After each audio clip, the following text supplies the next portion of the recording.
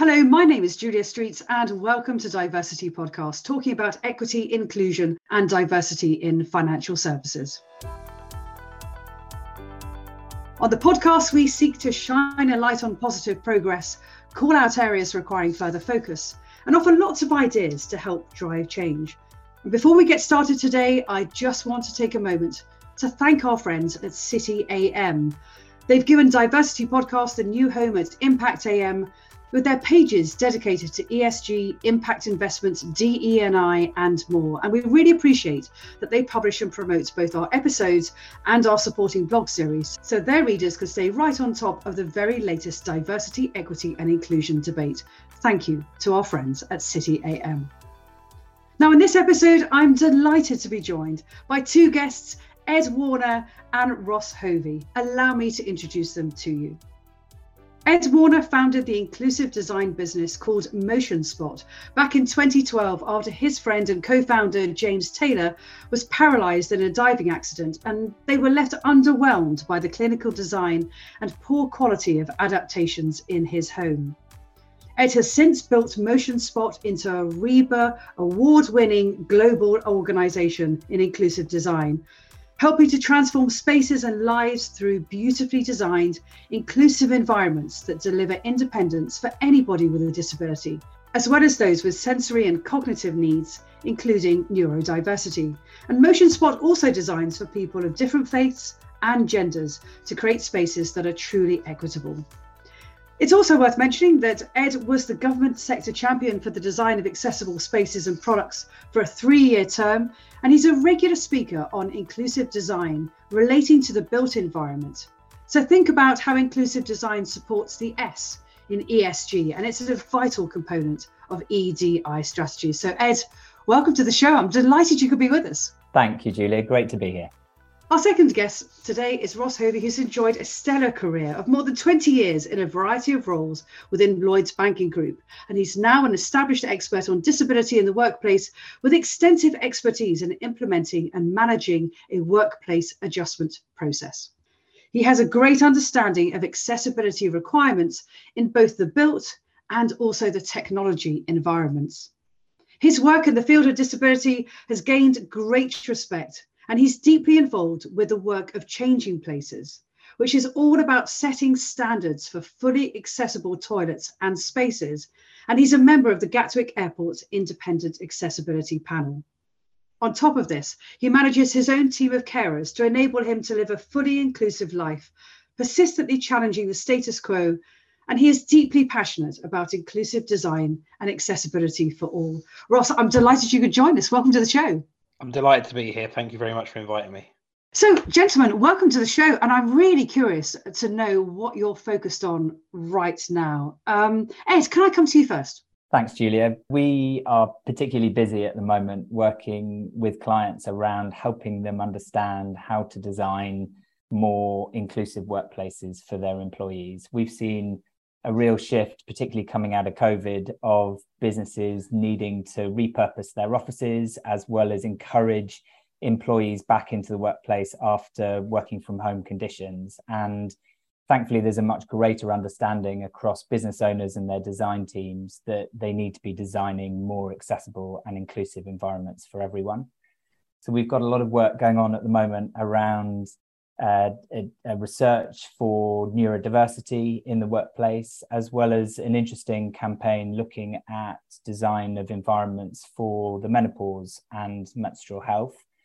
We're also working on an inclusive design standard with the Royal Institute of British Architects to look at how we can set inclusive design standards for the industry, as well as working with clients around how to take inclusive design principles in the UK and translate those on an international basis across all of their workplaces to ensure there is consistency across the world. What's really encouraging about your comments there is that it feels like awareness has definitely picked up, and there's a need for and a recognition for standards across the board and also across the world as well. We're definitely going to come back to some points on that as we go through. Ross, can I ask you as well? Curious, what are you working on at the moment? So my role at Lloyds Banking Group is within the group disability, mental health and neurodiversity team. So as a team, I probably would eat the whole of the podcast talking about all the things that we're doing to break down barriers and drive up inclusion in the workplace for our disabled colleagues. My role specifically within that team is accessibility manager. One of the biggest things that I'm working on at the moment is kind of how me and Ed have got to know each other is, following COVID, a different world. How do we design workplaces fit for the future that enable all of our colleagues, including those with disabilities, to be able to come to work, thrive, and be their best and have a barrier-free environment? So whether that's looking at spaces for people with neurodiversity, toilet facilities for people with disabilities, gender neutral facilities, how do we create inviting entrances which create access for everybody and don't have separate routes for people who maybe have mobility impairments? So my biggest piece of work at the moment I'm working on is kind of very much with our property function on designing offices that are fit for the future and the way we want to work and transact with our colleagues. And I've got so many questions to ask you about what great design looks like, but for the benefit of the audience and also for our enlightened leaders who don't necessarily work in the field of diversity, equity, inclusion, why does this sit so prominently and importantly in the conversation about ED&I and ED&I strategies? Ed, can I ask you first? And then Ross, I'd love to get your thoughts afterwards. From an inclusive design perspective, it's so often been the rather sort of neglected topic within EDI. If we look at where the focus has tended to be, it's around HR policies, procedures, and practices. And our big belief is that yes, all of those areas are tremendously important, but if you only focus on those areas and don't think about the potential barriers within the built environment, don't think about how your employees and visitors within your buildings interact with the spaces that you own, you're not going to create a truly diverse and inclusive space. So for us, it's about working with clients to help them design really beautiful, inclusive spaces that then can tie into the HR policies, procedures, and practices to create really truly inclusive environments for everyone. So it feels like it's very much an extension of some of that great work that's been done to date to bring us up to date. But also I kind of pick up the comment that you made earlier, Ross, about make it fit for the future as well, which is really interesting. I'd love to get your thoughts on why this is so important right now. You can have fantastic recruitment policy that creates a barrier-free recruitment experience, but then if you don't follow it up with a workplace that's matched the recruitment part, it falls over. So you can't treat this in isolation. You've got to marry up your whole end-to-end strategy. So from the moment somebody decides they want to work with you, from that inclusive recruitment touch point through to their career, and even when they whether they stay with you, whether they move on to a different organization, that they experience a workplace that enables them to come in, to collaborate, to be effective, to have the space that allows them to be, as we talk about at work a lot, be their best. So it's just a no-brainer, really. Like why would you not do it? And I think kind of the world has moved on as well from what I would say in the past. Building design was all about, I guess, people with what I'd like to say, wheels and white sticks, and disability has moved so much on from that now. There's there's so many more different invisible disabilities that we need to support colleagues, especially colleagues, with neurodivergent needs. They like to work in quiet spaces. They might want to work in darker spaces. So we've got to really design something to attract the best talent as well, because all the organizations want the best people to work for them. And if you don't have the best facilities, you're already 10 yards behind. And that's really fascinating, because I wonder if we can just get a bit deeper into that. I'm really curious to hear from you about, what are some of those designs and implementations that you put into place to serve this community. We were talking earlier about neurodiversity, cognitive and sensory disabilities, as well as physical disabilities. And as you say, the visible and the invisible is being catered for. Tell us more about some of the implementations. We are on a journey, so we're not by any means at the end yet. So we are going through a period of refreshing what our estate looks like and feels like for our colleagues.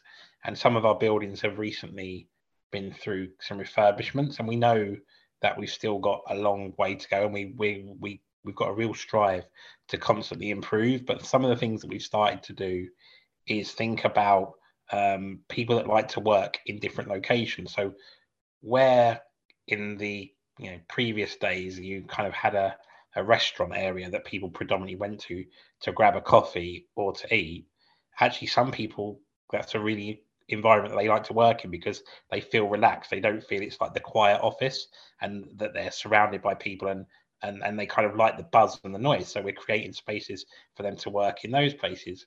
We've got equally other people who find lots of light, lots of movement, lots of motion very difficult. So we're creating quieter spaces where they can go, and we kind of in those spaces we make it clear to all colleagues that this is a quiet space, so it's not a space for taking calls. We're looking also, so one of the things that we're really keen to do as well for people with physical disabilities is enhance the toilet facilities. So we've been one of the first organisations to deploy a change in places facility in 2 of our offices, and we're looking to roll that out as we refurbish our estate throughout the UK. So we want to make sure where possible we have a change in places facility available, but not only just available for our colleagues, we want to make it available as well to the communities that we are situated in, because those facilities are really lacking in the UK. So where possible, we've put them what we call in our unsecure zones. So before you enter the secure zone of a building, so you can use a map, for example, to identify where the toilet is in your geographical location, and one might pop up that's at Lloyds Banking Group, and that is actually, you can just come into reception and ask to use the toilet. You don't have to be an employee, for example. So we're even going beyond just looking at our colleagues. And I know as well, and again, I'm not close to some of the detail, but in some of our offices, it's about the community as well. So how can we create an office that reflects the community that we operate in as well, and make, for example, recently we've just refurbished one of our Bristol offices, and the restaurant uses produce from that area to kind of make that local feel, which again makes people feel at home, people who feel anxious about different environments. So there's just so much we're doing. Yeah. And can I just return to the question about changing places? Would you mind, just for the benefit of the audience, explaining what you mean by kind of changing places? Yeah, so changing places have been around in the UK for a while now, and Tesco's were one of the leading organisations behind the campaign to put them in for their customers. And a change in places toilet, some people might refer to it like as a super loo, but super loos is another thing that's coming out, so let's not confuse the two things. A change in places facility is a larger accessible toilet, which has very key facilities in it for people with complex needs. So, for example, I happen to be a wheelchair user, and I don't have any ability to hold my own weight, and it would be unfair to ask somebody to lift me. A change in places facility has an overhead ceiling track hoist, which allows someone to transfer me from my wheelchair to a toilet and then back to my wheelchair if that's what needed. But they also have a bed for people that might need to lie down to put on their clothes, or might need to use other facilities that a bed requires. There's also a shower. There's a height adjustable sink, because not everyone in a wheelchair uses the same wheelchair that's at the same height, and we're all different heights. The mirror is pointed down so that it kind of looks at you rather than being flat on the wall. There's a privacy screen generally, so that if you're there with a carer, you can have a moment of quiet reflection to yourself. And there's space for generally 2 carers and 1 individual. So these are what you'd call the most inclusive, accessible toilets that you can have. And in the spirit of full inclusion, your reference earlier to, it's not just about making it inclusive for the employees of the bank, but it's also about making it inclusive for the community as a whole as well, which is really, really inspiring to hear. actually. Ed, I'd love to bring you in here as well, because, you know, as I said in your introduction, you've been sort of leading on design for a number of years now. You know, what are you particularly paying attention to in terms of implementations, design, changes that you are making and your clients are asking of you? We've seen a real shift in the industry, and just picking up on Ross's point about it used to be all wheels and white sticks. We've seen similar in that the initial conversations we so often have with clients is the client says, oh, well, we've designed a level access entrance and we've got a wheelchair accessible toilet. We are an accessible building, to which we say that's a starting point, but actually only 8% of disabled people are wheelchair users. How can we help design for the 8% as well as the 92% of people who may have another physical, cognitive, sensory need, particularly, you know, range of different neurodiverse conditions, as well as also designing for different backgrounds from cultural perspectives, ethnic background, and gender. So designing for a wider range of protected characteristics. And one of the things we've really seen, and Ross is a great example of this, is businesses having a champion in their organization that is flying the flag from an inclusive design perspective and able to challenge internal thinking to say, we need to be doing something about this. So the types of design principles that we're implementing into clients' workplaces span everything from design of inclusive entrances, getting away from those revolving doors in so many financial institutions that are very inaccessible, not just for wheelchair users, but for anyone with anxiety. I feel particularly anxious going through a revolving door. They're really not accessible entrances at all. And we don't believe that someone should have to go through the wheelchair accessible entrance next door to that revolving door. We should have one inclusive entrance for everybody in the building.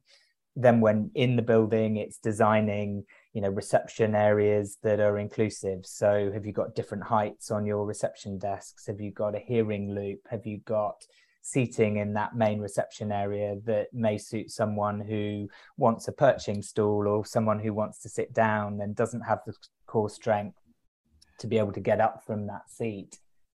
Thinking about other principles across the workplace, like Ross has described, design of sensory rooms. We're seeing a real trend towards rooms that enable people to move out of a really busy open plan work environment and just recalibrate for a small amount of time before going back into that busy open plan environment. We're seeing design of faith rooms come through in workplaces. And to Ross's point about reflecting the local community that your workplace is in, you might need to design more than one faith room within that particular local community.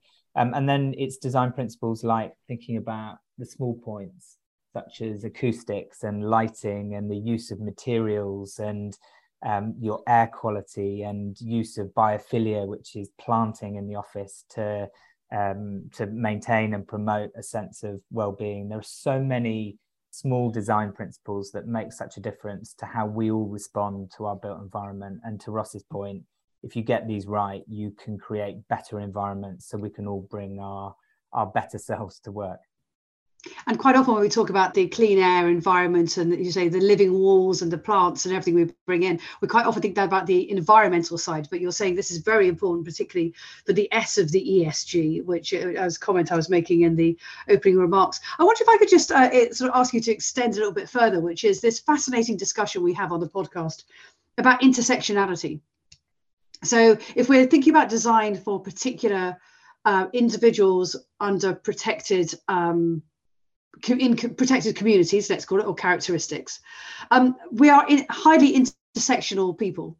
You know, I'm a gay woman in the city, and you know, we hear about networks of, you know, women of color or men of color or carers, and you know, so many intersectional elements to it.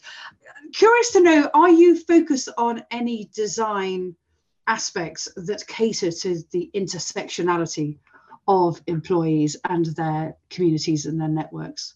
The gender neutral toilet is something that is at the moment not common in the workplace. It's still a relatively new initiative, and that's something we're looking at the moment across our estate. And how do if there's regulation around actually the number of people in your office and the number of toilets you need to provide. So you've got to get the balance really right and make sure that by serving one characteristic, you're not then penalizing or disadvantaging another characteristic. So one of the things that we are looking at is how do we have gender neutral toilet spaces, but maybe within that there are also gender neutral accessible toilets, so more of them. So what you're doing there is you're creating a toilet that is available for anyone who identifies in a specific way, but also if you don't identify, if you do identify as a male or a female, you can still go there because and you have to have a disability. There's also an accessible toilet for you. So that's one of the things that we are looking. The other area that I recently saw across work that we've done in one of our offices in Leeds is in terms of the intersectionality, is that people with disabilities follow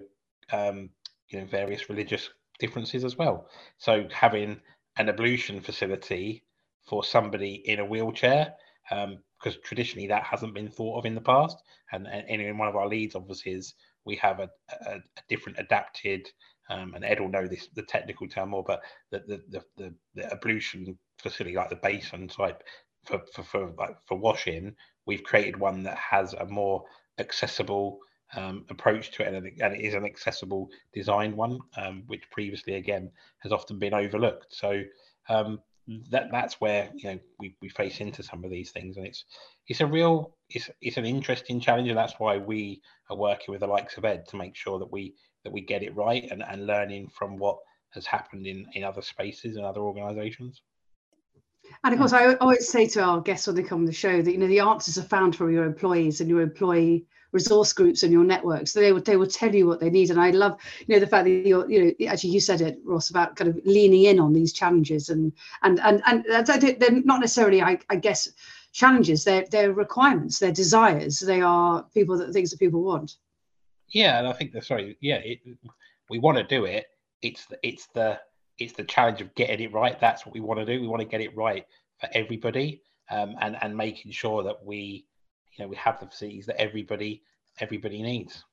Yeah, Ed, I'd love to get your thoughts on this. I mean, from your point of view, if you're working to a particular brief, the requirements list could far exceed the budget, let's just say. So I'd love to get your thoughts about, where are we seeing really smart implementations being brought in, design, technology, facilities, whatever that is, that is smarter ways of meeting the brief in order to be able to please as many people as possible.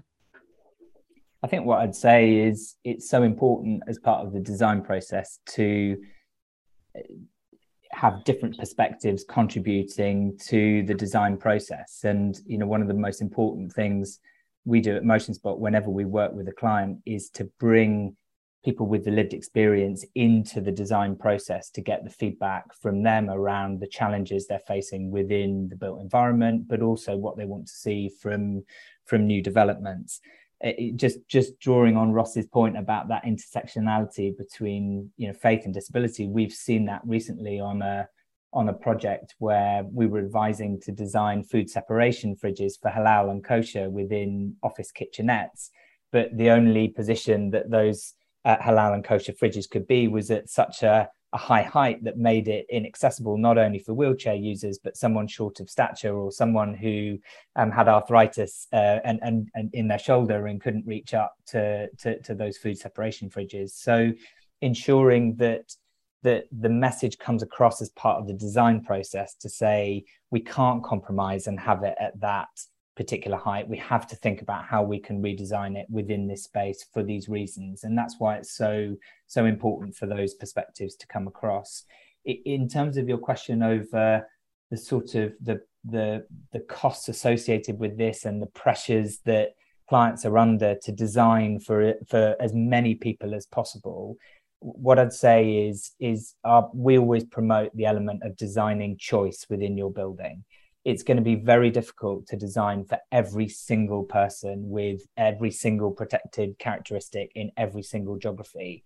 But as long as you're aware of what the needs of your employees are and the future needs of your employees, going back to Ross's point about future proofing, you can ensure you design your workplace in a way that it meets the needs of as many people as possible. We had a client recently where we were designing sensory spaces for them, and they raised the challenge to us over they wanted heavily patterned wallpaper in their meeting rooms. And for some people, heavily patterned wallpaper is really sensory stimulating. They'll really react very positively within a meeting to that. But for a lot of people, they will react the other way and will need much calmer surfaces and materials to be able to concentrate and focus attention on the meeting. So rather than having all meeting rooms in a neutral finish, our advice was, well, let's have a number of focused meeting rooms in more neutral color palettes to generate that focus. But then let's have a selection of meeting rooms where you can be more stimulated by the environment. So it's about designing choice and getting those perspectives into the design process. Gentlemen, thank you for the conversation. It's been fascinating to listen to. And I think this is a great moment to bring in Cynthia Akinsanya with some research to support today's discussion. The 2023 Harvard Business Review article, How to Make Workplaces More Inclusive for People with Invisible Disabilities, outlines the following points. Don't generalize disabilities. Remember that two people with the same disability may have very different experiences. Broad policy around disability without understanding an individual's specific needs does not work. Employees with disabilities may feel stigmatized by an umbrella policy that categorizes them in ways they don't identify with. Advocate for inclusive policies and practices. Organizations that have adopted inclusion initiatives can report up to a 26% increase in productivity. Avoid centering activities around food. This can help build camaraderie and break barriers, but for employees with food allergies, intolerances, or maybe fasting as part of their religious beliefs, food at work can be a minefield. And finally, establish an inclusive community. When there are peer support networks and informal chat spaces at work, people have the space to share their experiences without fear of shame or reprimand. And thank you, Cynthia, as always, for that research. And let me just take a moment to remind everybody how to find Diverse City Podcast. And links to the research can be found on our website, diversitypodcast.com. That's diversity with a C, not with an S, diversitypodcast.com. And you can find all our episodes there, and do sign up for early notifications of future recordings. You can also sign up for our newsletter, DE&I, that's Caught Our Eye, where we share news stories and updates so you can stay on top of what's current right now. Do follow us on Twitter, Instagram, Facebook, LinkedIn, and Diversity Podcast is available on all good podcast channels. We'd love a rating because it all helps to promote the show. We're very proud of our 5-star rating. So I'd love to bring you both back in again because, it's fascinating listening to you talk. And I'm really pleased before we went to Cynthia for the research, we've got a chance to talk about, this discussion about briefs and scope of work and budgets. And I'm really quite concerned as we navigate these tough times that this does not fall down the corporate agenda. So I would love to hear your thoughts. Give us the compelling reasons why this absolutely must remain at the top of the corporate agenda right now.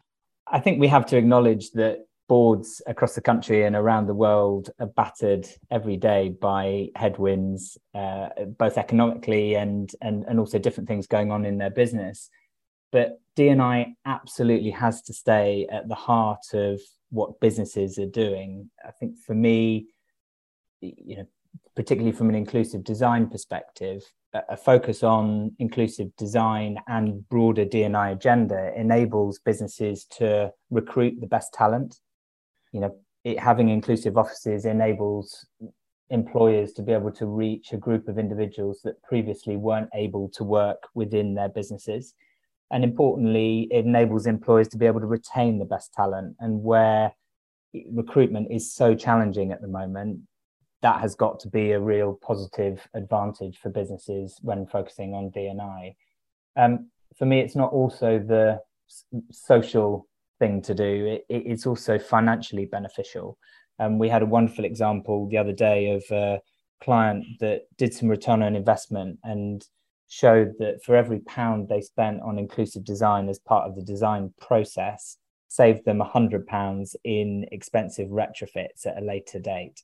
So for us, if they can think about how they design their built environment, they can protect themselves against having to spend again to design environments to suit their employees and visitors. Well, if that isn't a compelling reason, I don't know what is, particularly the very budget-conscious financial services industry, and we have listeners all over the world. Ross, coming to you as well, I'd love to get your thoughts about why this absolutely must remain high on the corporate agenda. So, the customers that we serve reflect the people that we work. So we need the people that reflect the customers we serve. So if we haven't got the right kind of balance of diversity in the workplace because we've not created an inclusive workplace, then how do we represent that in the customers that we serve? So we need those two things to reflect each other. Like Ed said as well about talent, today, for me as a disabled worker, just as an example, whilst there might be opportunities to maybe earn some more money by going and working somewhere else, doing a similar job, that isn't what it's all about now. People have greater needs. They want to feel comfortable and be who they are, be their authentic self. And if your workplace hasn't been designed to enable that, then no matter what you're offering them in terms of financial, they're not gonna hang around. People want that flexibility as well. They want to be all connected to their workplace. So you have to design a workplace that really reflects the environment that you're trying to create and enables people to kind of want to stay with you and help you grow. And I think nowadays it's more than just it's like it's another element of the psychological contract. When you're thinking about where you want to work somewhere where, actually, if you want to go and put your headphones on and go and work in a different part of the office, if you want to use a particular toilet facility because that's how you identify that you feel comfortable doing that, and organizations that don't follow this will see their top talent wandering off to the organizations that are doing it. Could not agree more. And it is all about talent and retention. It's about growth and it's about performance. But also, I love your point about it being, people have higher expectations and it's always like kind of higher purpose, and purpose comes through a lot in these conversations we have on the podcast. Gentlemen, thank you both so much for your time. It's been a wonderful conversation. It's been incredibly considered, not only in terms of thinking about your experiences, and you've brought some beautiful examples through, but also thinking about some of the intersections and some of the smart initiatives that are going on and really why this matters. And I think that's incredibly important. To all our listeners, thank you for joining us. I've been Julia Streets. It's always a joy to have your company, but I must just take a moment. Ross Hovey, thank you so much for being with us. Thank you. Thanks for inviting me. And Ed Warner, thank you for your time today. Thank you, Julia. Great to be a part of it. And we look forward to bringing you another episode very soon. And I hope you've enjoyed this as much as I have.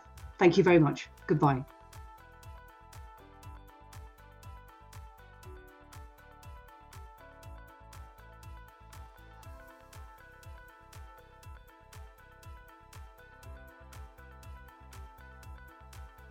This episode of Diversity Podcast was produced by Roshan Roberts on behalf of Julia Streets Productions.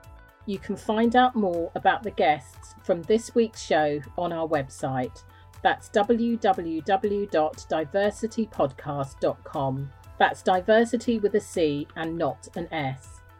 Whilst you were there, you can also sign up to our newsletter for all our latest updates. All our episodes are available in Apple Podcasts, Spotify, or your favourite podcast app.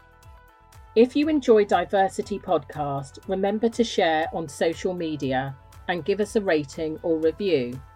And finally, our Twitter handle is @DiversityPod. Thanks for listening.